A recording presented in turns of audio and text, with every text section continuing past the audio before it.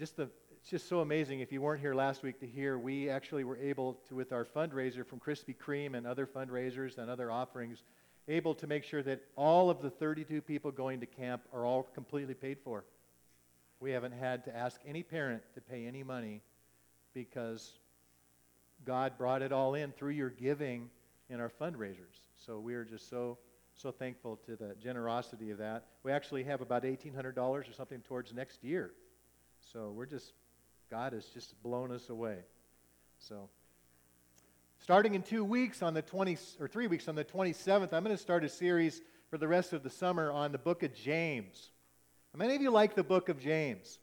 The book of James is kind of like the New Testament form of Proverbs. It's just got tons of wisdom and little nuggets. And James has always been one of my favorite books. Of course, I was named after the book of James, maybe. I don't know. I don't think so. But James, actually, the original name in the Greek is Jacobos, which is where we have the modern name James, but it really comes from Jacob. And I'm going to be talking about why do we have to go through suffering and difficulty and testing and trials. That's a big chunk of James. We're going to talk about how do we as a body relate to one another with the differences in social, economic, and other, the poor and the rich and all those different things. How can we be a body together when we have so many differences individually?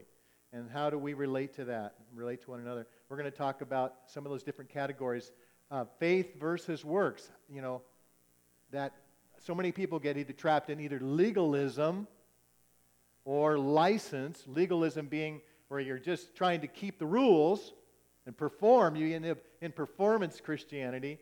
Versus license, which is where there's grace, so I can do anything I want, and God will forgive me. See those two extremes there. So we're going to talk about what James has to say about that, which is a lot. And it's going to be a lot of fun, and I'm looking forward to doing a series on James. So that's going to go through starting the last week of June and July and August. And I doubt I'm going to be able to get it all done. I'll have to cut some things out, I'm sure.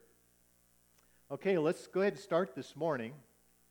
So today we're going to look at, we're kind of in a transition. Actually, there'll be a little bit more on family and marriage coming down the pike a little bit, but because Terry's going to bring a message, and Joe and Ananda Peters are going to come back on July 4th and bring a message.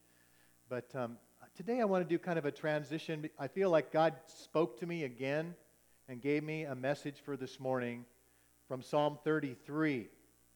Remember last week, the Lord gave me that word resilience.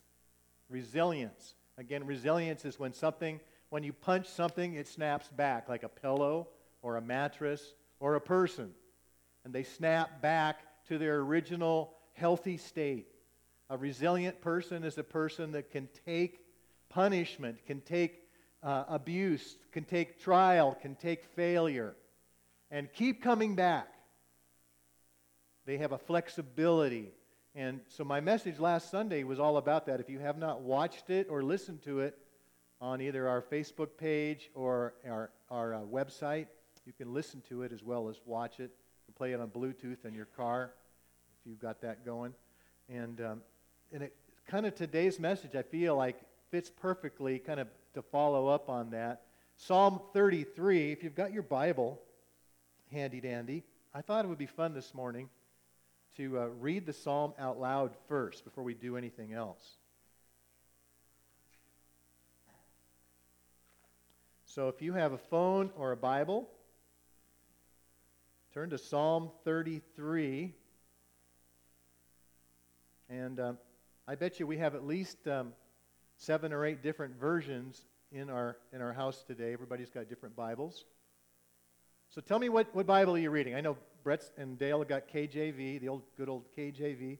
I've got I think it's an NIV or no New King James, I think this one is. What else are people reading? Amplified. Oh, that'll take you half an hour. So, what are you reading? English ESV, English Standard Version. That's a wonderful version. It's fairly recent. I really like the ESV. Terry, what are you reading? New King James? Sam? NIV? Any other versions? Francisco, you got CEV? New Living Translation. I like the New Living. It's very readable. Okay, anybody else? New King James? Okay. Well, I think I'm reading from New King James. It's got a cover on it, so I couldn't tell. But just follow along in your own version.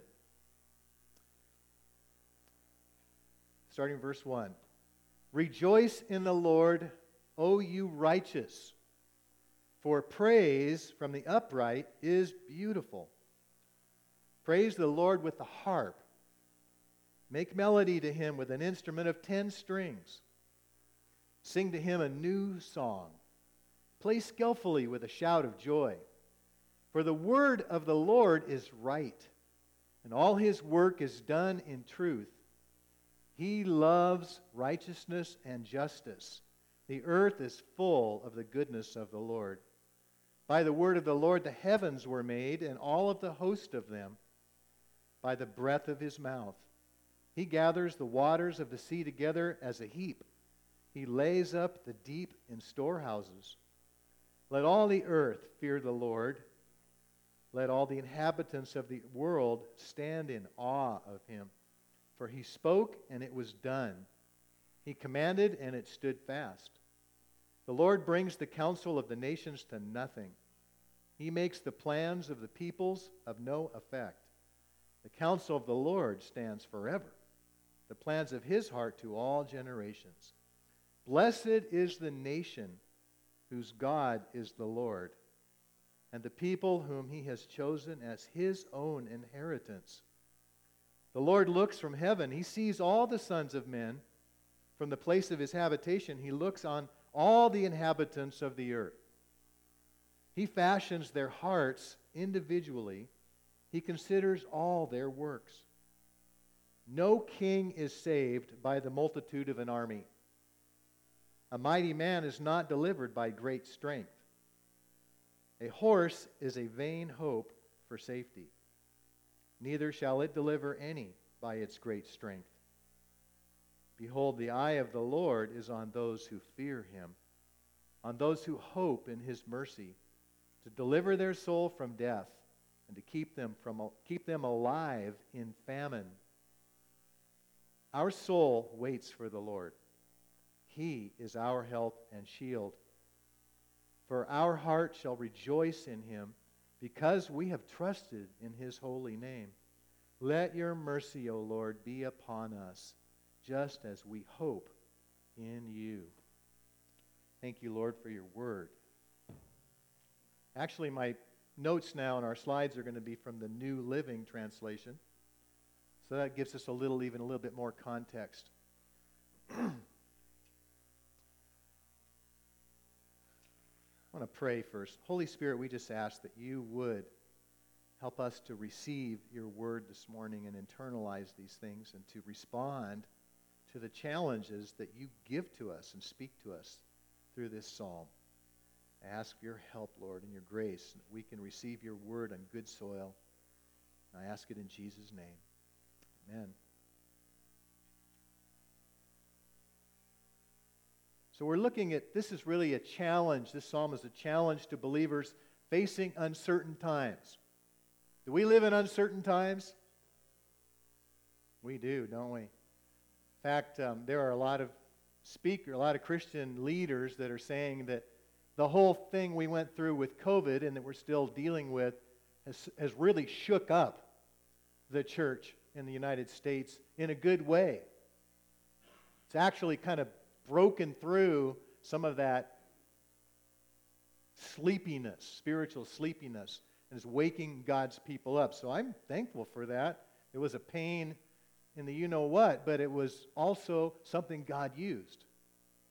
So this is a challenge to believers facing uncertain times and the temptation to protect themselves and stop caring for others.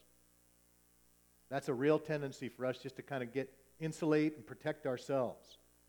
So the first thing he's saying here is that God is worthy of our personal praise and worship, okay? And I'm going to read this from the New NLT. Let the godly sing for joy to the Lord, as it is fitting for the pure to praise him. Praise the Lord with melodies on the lyre. Make music for him on the 10-stringed harp. Sing a new song of praise to him. Play skillfully on the harp and sing with joy. So in our own context here, instead of a lyre and a harp, what do we have? Yeah, guitars and piano, bass guitar, drums and stuff like that. So instruments have changed, but God's still calling us to use those things to worship him. Now, who does it say is supposed to worship God? Verse 1. Godly people and pure. What happened, Dale? We froze up. So God is saying godly people are supposed to give worship and joy, and pure people give our personal praise. So, what's a godly person? Is that somebody that's just got it all together? No, what's a godly person? Pardon? Yeah, someone who's putting God first. That's a very good definition, Bianca. And it's somebody who is walking daily, seeking and walking after Jesus. Okay, that's godly. Because our righteousness, remember, is not something that comes from our efforts. It's something that Jesus provides as a gift to you and me, so that God looks at us through the lens of the blood of Christ and sees you and me as righteous all the time. In fact, John says in 1 John chapter 1, that as we walk in the light, as he is in the light, the blood of Jesus continually cleanses us from sin. Now, when I was a kid, I used to worry that if Jesus came and the rapture happened when I was in the movie theater, that I was not going to make it. And it took me a number of years to realize that was kind of silly. Anybody else ever worry about those kind of things? Just me, I'm sure. But he says, as we walk. Now, walking can include stumbling, right? But when you stumble, the stumble is just an instant, and then you keep walking. So as you're walking, in other words, you are living a life in which you have an attitude of faith as you walk with the Lord, and he sees you, and you know he sees all your weaknesses and faults. We sang about that in that song, So Will I. That God continues to wash you with his precious blood. Isn't that an amazing gift? That we can live in a place of confidence in God's favor and acceptance, not because of what we do, but because of the blood of Jesus.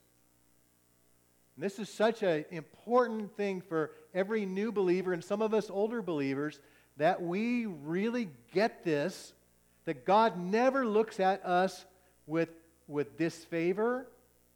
He never looks at us to reject us. He's not like an overbearing father who just wants to beat his kid because they tick him off. But God the Father sees us constantly through the eyes, through the blood of Jesus. He sees us as being righteous, even though the gap between the way he sees us and our actual living is really big. And hopefully as we walk with him, the gap gets smaller as Jesus works out his righteousness in our lives. But the way the Father sees us never changes. There's a song out just recently by Maverick City that says, we could never be more loved than we are right now. Think about that. I love the song. If you heard it, it's just an awesome song. Yeah? Did you say something? Okay. You could never be more loved, Troy, than you are right now, by God. Isn't that amazing? I'm going to get stuck here if I don't move forward. The second verse there talks about singing a new song. Back up one slide, please, Dale. Sing a new song of praise to him. What is a new song? Is it the latest hit on the radio? Or your iTunes? No. A new song is a song that you are given fresh from God. It's a song that you, in a sense, compose. And it's assuming that you guys are all singing to God. Did you know that the Scripture commands us to sing? Did you know that? How many of you go, you don't want to hear my voice? It's nothing to be done in public. You know, that's okay. As I mentioned the other day, some voices, a friend of mine said, are only good for cooling soup. But God says that He calls us to make a joyful sound to the Lord, not a perfect song. And God loves, He says in Song of Solomon, chapter 2, I think it is, that I love to hear your voice. Can you say that to the Lord? Lord, you love my voice. You love my song. So, how many of you guys can sing in the car when there's nobody else listening? Okay, good. I saw that, Troy. So, the Lord's challenging you to sing a new song to Him. And that new song comes from a new experience in God. When God does something for you, like meets a need that you thought, I'm never going to be able to pay this bill, or God rescues you from a potential car accident, or someone forgives you that you thought they'd never forgive you and you never hit that relationship fixed. Something God does for you is a new experience, an answer to prayer. That's the time to sing a song of praise to God. And you can do it in your car, you can do it in the shower, but I want to challenge you, up your prayer life a little bit. Sing a new song. Make up a new song of praise to the Lord. Sing it in your car. Some people, when they make up a new song, man, we want to sing that here in church because they're amazing. But most of us just have an ordinary song that doesn't necessarily rhyme, or it doesn't necessarily fit the tune, or it's not on key. But God says, that is a joy for me. I love that sound. So those of you guys that go, I am not a musician, this is for you, as well as the musical types. It's just easier for the musical types. Okay, second slide. So some questions here, and if you have the handout, you have these questions on the handout. And I encourage you to make this a devotional this week, or fill out the answers as you go today. There's pens in the baskets in the front and the back, and if you need a pen. But I encourage you, this is how you make this real in your life. When people just hear sermons and go home and forget about what they heard, what do you think God thinks about that? It's really not taking God seriously. And plus, you don't believe apparently the pastor is listening to God at all either, if you're not taking his words that God's giving him seriously. So I encourage you to use these tools that I'm giving you. So what does your praise life look like? These are these questions. In your life, who do you give value, honor, and respect to? I'm talking about answering that question on the natural level. Do you give value, honor, and respect to your grandfather or your parents, your boss, your coach? So what has God done for you that is worthy of praise? And then the last question there, are you a mouth-only worshiper, or do you show and tell? A lot of people that when they worship, I think they probably have German heritage. I'm just kidding. I'm Norwegian and a little bit of German too, so I can tease myself. But they just stand like this and they worship. And they sing, they mouth the words a little bit if they do that. God's calling us to express value and worship and honor to Him. And I mentioned it last week. If you go to a football game or a soccer game or whatever, and your favorite team's playing, and they make a touchdown or a goal, do you just sit there and go, oh, cheers? Or do you go, yes? Something like that. That's expressive praise. Isn't God more worthy than your favorite team and worthy of praise? I think we need to loosen up a little bit and be free to worship God. Thank you. A little feedback here. A little expression. Thank you. Okay, so what's the reason for our praise? The next slide. First of all, because of who He is. The person of God is so incredible when you begin to see who that is, see who He is. You just can't stop giving Him praise and value because of His heart. And we see some things about His heart here. It says, for the word of the Lord holds true, which means what? He keeps His promises to you and to me. Do you value somebody keeping promises to you? Boy, I do.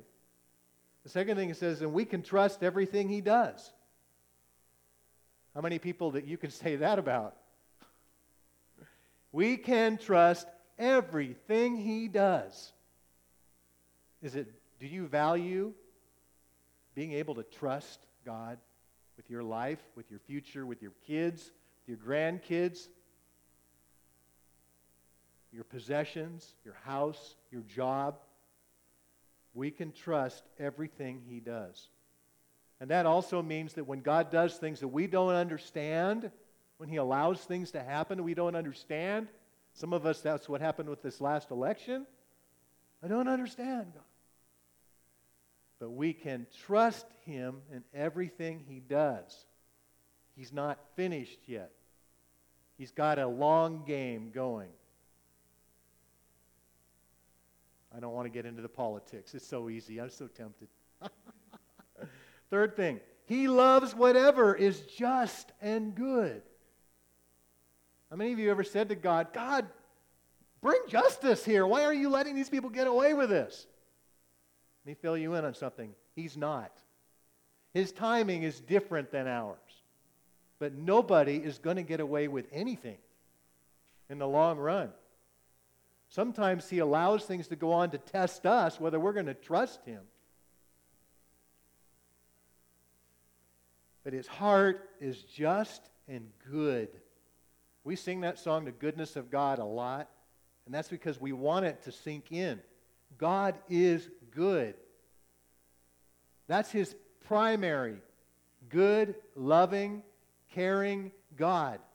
We only see the disciplinary side of Him when we do something that'll offend Him and hurt Him, and when we hurt other people that He loves. Then we see Papa get out the paddle.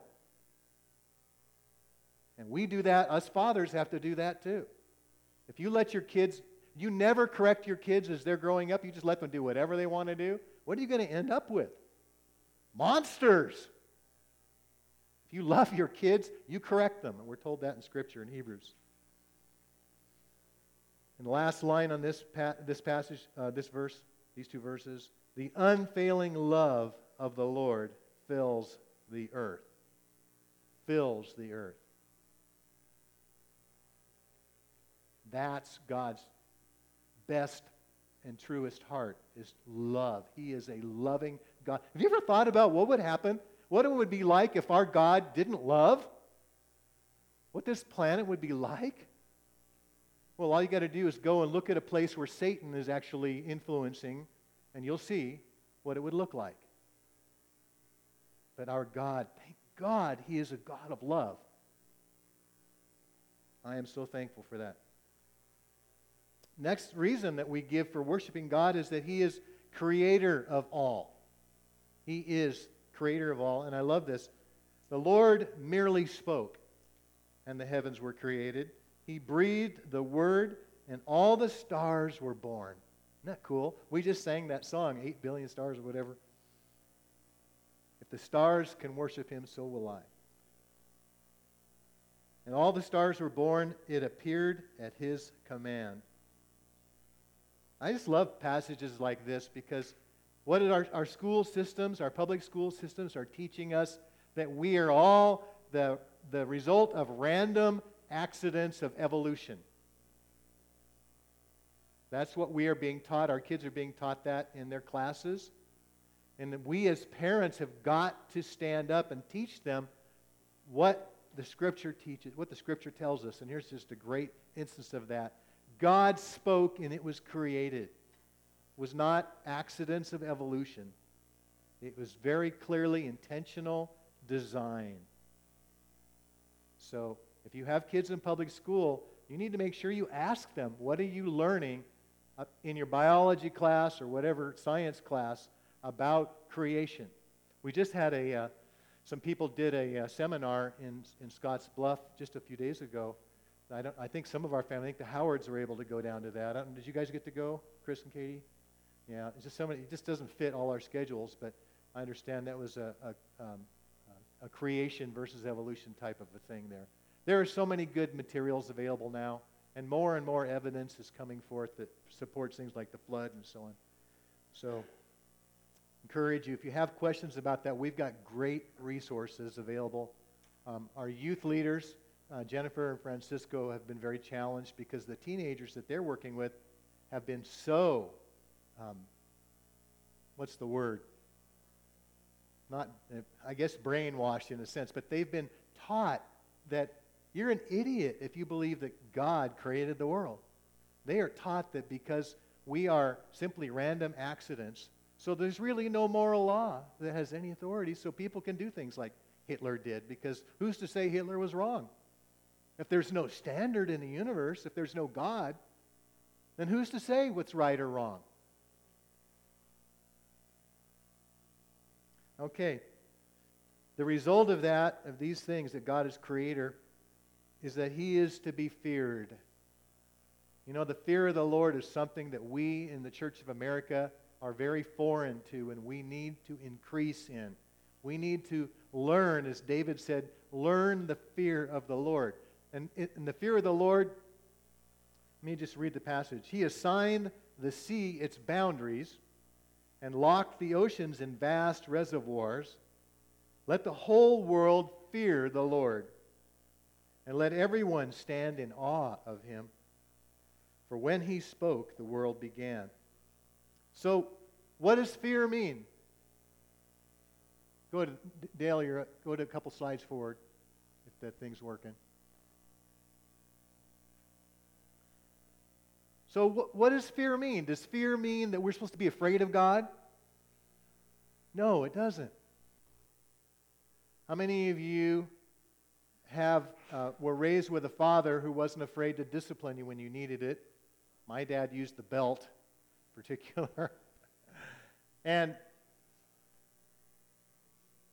did you fear your dad when you did something bad? Oh yeah, I did. Boy. But normally, were you afraid of your dad? No, your dad is loving, caring, nurturing. But when you did something bad and you blew it, you needed to be afraid. If you cheat on your taxes, are you afraid of the IRS? Should you fear the IRS? You should.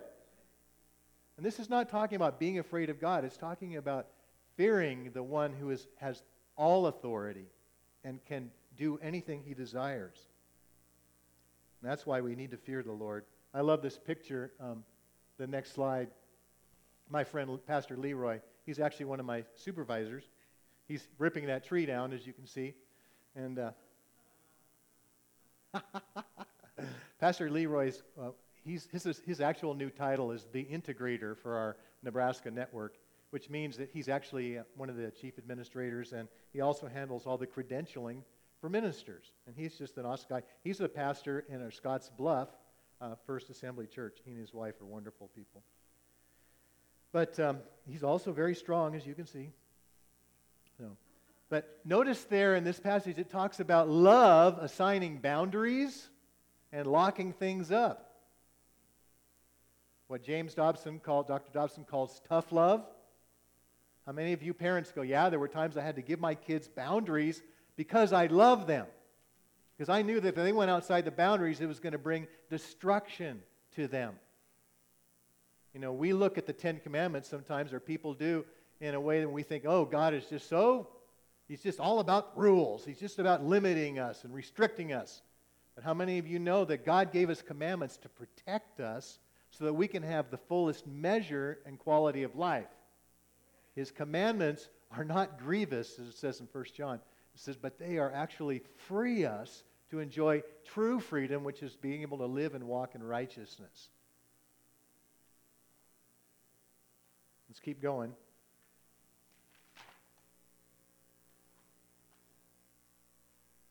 I love this next one. Resisting Him is futile.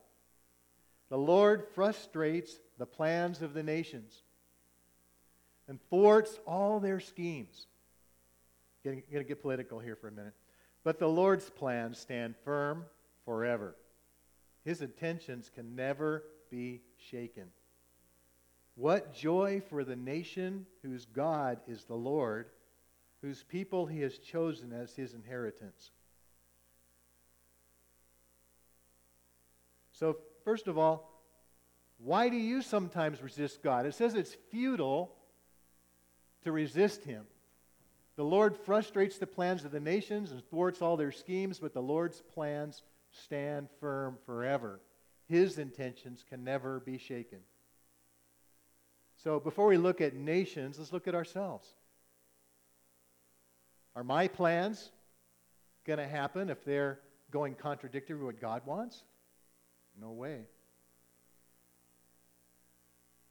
So how do you feel when you realize God often thwarts other nations or our nation's leaders' plans? Isn't it comforting to know that if a leader is plotting to do something, that God can stop it? Boy, I'm so thankful. I'm concerned about a lot of the changes the current administration in Washington, D.C. is doing, directions they are going, when it comes to the value of the unborn, the preborn, when it comes to church and Christians being able to live and have religious freedom, when it comes to our schools, what's being taught, when it comes to gun and rights for us to carry arms to protect ourselves. There's a whole lot of areas that they're trying to bring massive change to.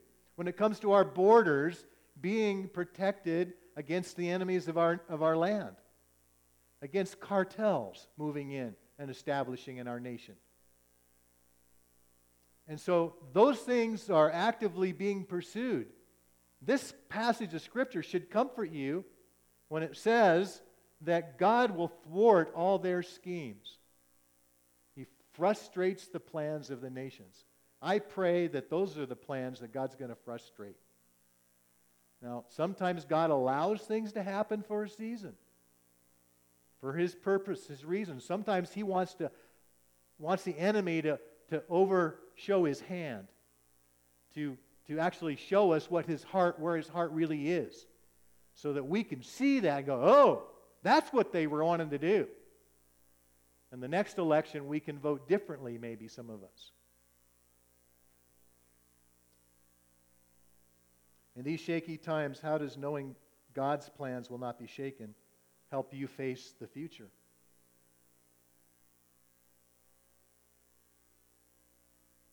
And then the last question is this trick one.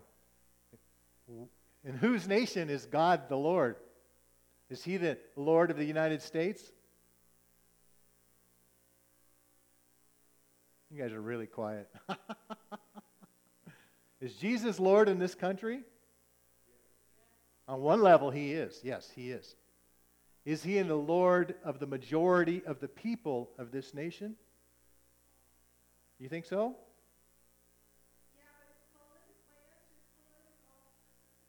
Yeah. It's looking like things are shifting, isn't it? There are, seems like each succeeding generation of young people, they're being more and more deeply affected by the spirit of this world. That's why we need to really pray and pour into our young people, because they've got a real enemy out there that is trying to take them down and ruin their lives, ruin their marriages when they get married, ruin their faith. So we need to continue to cry out, Lord, bring us back as a nation, bring revival, bring godly leadership back to the United States. We also know that Israel is a nation that belongs to the Lord, but the majority of the Jewish people at this time don't trust Jesus as Messiah. In fact, they've got some pretty crazy views. However, this is a time in history where there is more revival happening and more Jewish people being saved and trusting Jesus as Messiah than any time in their past. So that's exciting. We can pray into that and go, God, go. Brooke and I were just lamenting over the fact that I think the 20th biggest website on Facebook was just taken down by Facebook which is called Standing with Israel. It was a real low blow.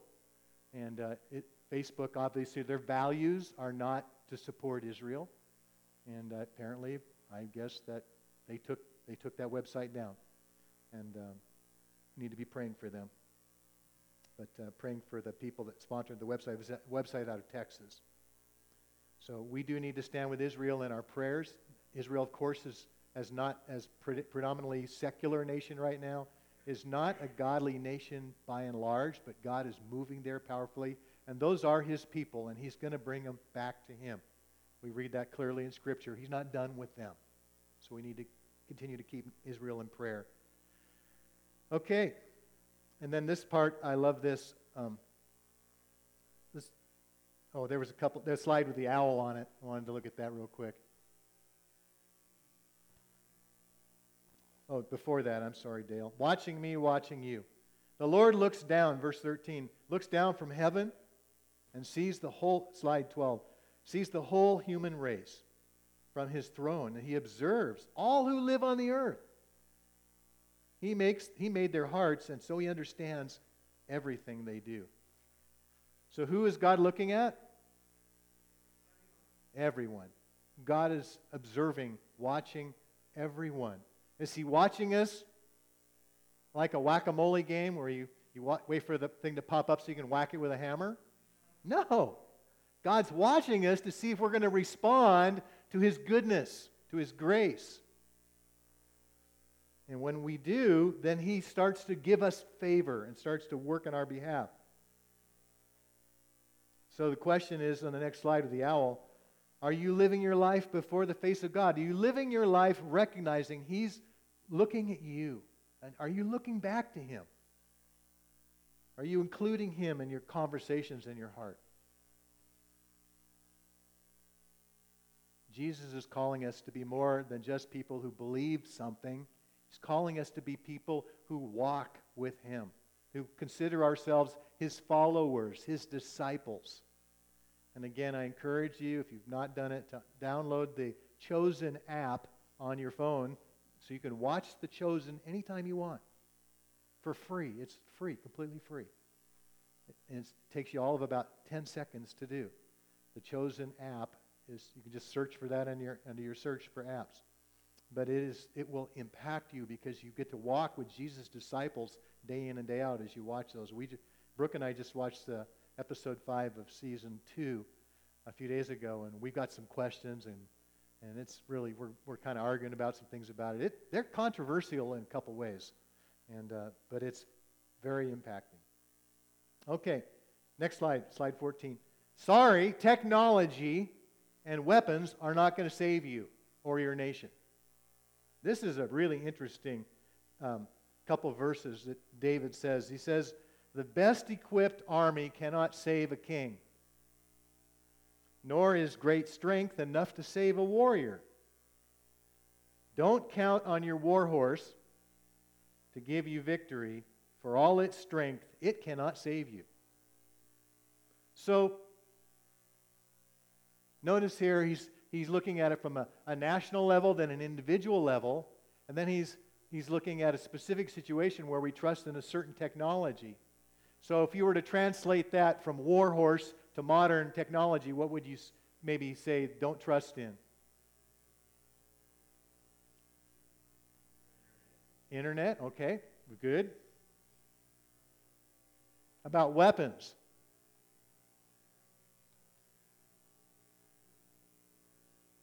About national weapons. How many of you saw Michael Alvarado just went down where his son, they commissioned a brand new frigate, I think it is an amazing, very modern looking warship on the East Coast. Mike was just down there. His son is, I'm not sure what rank he is in the Navy, but beautiful ship. This ship is so high tech. It has cloaking capabilities to where people can't see it when it's in the water, at least not very easily. It's got missiles, it's got torpedoes, it's got everything. It's got probably lasers, I don't know. But it's just high tech. Our nation has probably still an edge in the sense that we have the most high-tech, cutting-edge weapons in the world. Now, China is right there with us, and Russia is right there with us, and there are other nations trying to get there. But how many of you realize this morning that it's not going to be our weapons and technology that save America from extinction? It's not going to be. Sure, God can allow our nation to use those to protect ourselves, but it's really going to be where we put our hope and our trust. It's not going to be in putting hope and trust in weapons and weapon systems and so on, or our personal weapons. It's not going to be that I've got a pistol and a shotgun and a rifle in my closet that make me able to say, I am protected. Is it? No. In fact, Brooks' daddy, who passed away a few weeks ago, always used to say to us, most people who have a gun don't really have the will to use it when they need it to, and it gets taken away from them and used on them in many cases. He was a policeman for 30 years. It's really true. But the Lord is saying here, this is all about who you really trust. So what can save you?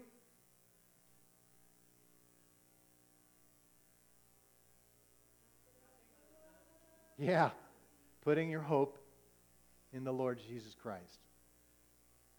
So I shouldn't have something to protect my loved ones with in my closet?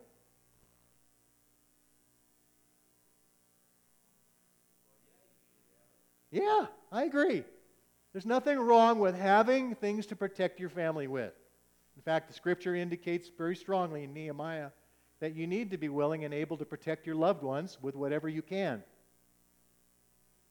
And but the key is there's a difference. There's kind of like a line between having that and being willing to use it if you need to with God's help versus trusting in it, putting all your eggs in that basket. I'm going to trust God because I've got a fortress and I've got an arsenal in my house.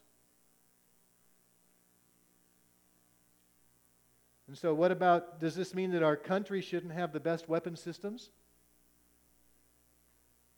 No. We want our country to be as able as possible to defend ourselves, defend our borders. We're not doing that, but we could do it. And we want to have a strong army. We want to have the things we need, but we also want to make sure that we are trusting God first and that we are using those things the way the Lord would want us to use them. Okay? So as we go on, just as we close here in just a moment, certain kinds of people get God's attention. Here we go. Let's read verse 18 and 19. But the Lord watches over those who fear Him. Okay? This is a contrast. He's going, but the Lord watches over those who fear Him. He's saying, you're not going to don't trust in your horse, which could be likened to your tank or your armored car or your Humvee. You know, it's a personal, mobile technology.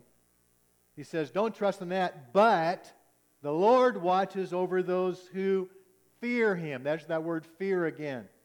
Respect Him. Those who rely on His unfailing love. He rescues them from death and keeps them alive in times of famine. So the next slide, who does God watch over? There's two kinds of people that were in that verse. Those who fear Him and those who rely or trust in His unfailing love. Do you believe God is going to come through for you if you trust Him? Reliance means you're putting weight, you're leaning on Him, okay? So what are the two benefits for people that do that? In verse 19, He rescues them from death and keeps them alive in famine. That kind of covers it, doesn't it? So death means you don't need to be afraid you're going to lose your life. You can put your life in God's hands. And the second part is that famine indicates the economy has gone in the tanks, that there's probably sickness going around, those kinds of things. When there's famine, it's basically a situation where everybody's life is threatened. And it says that we don't have to worry about that if we rely on God and fear Him. Fear Him means we put Him first. We do not we don't rely on anything else. We've put Him first. He is the one that we stand in awe of.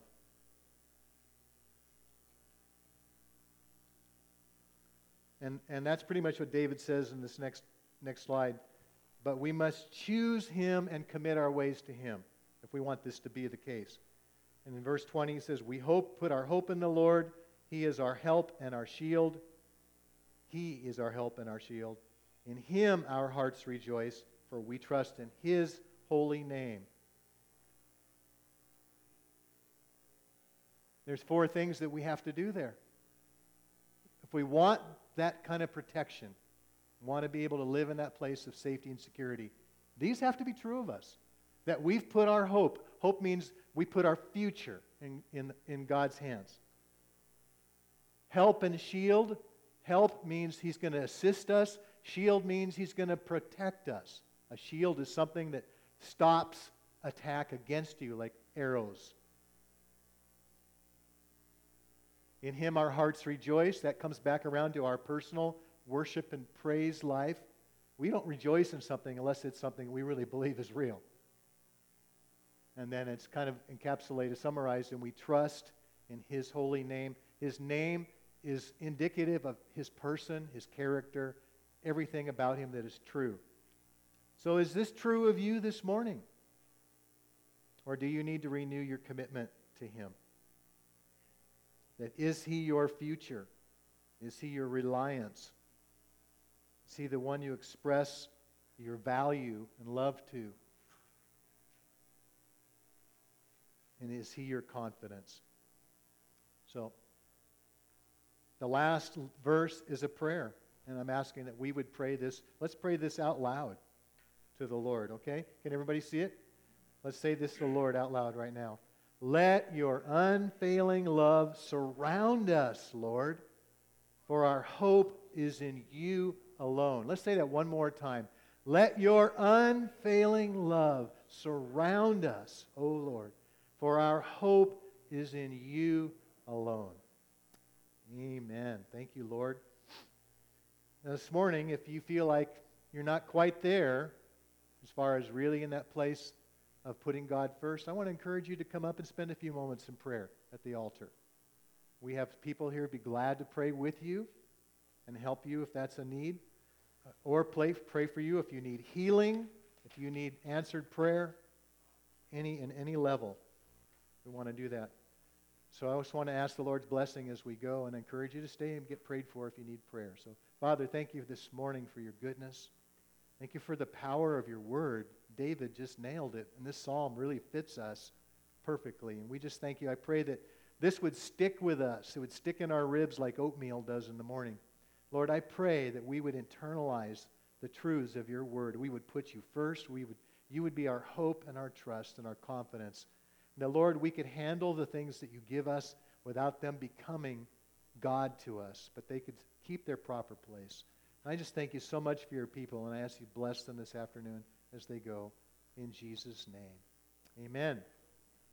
By the way,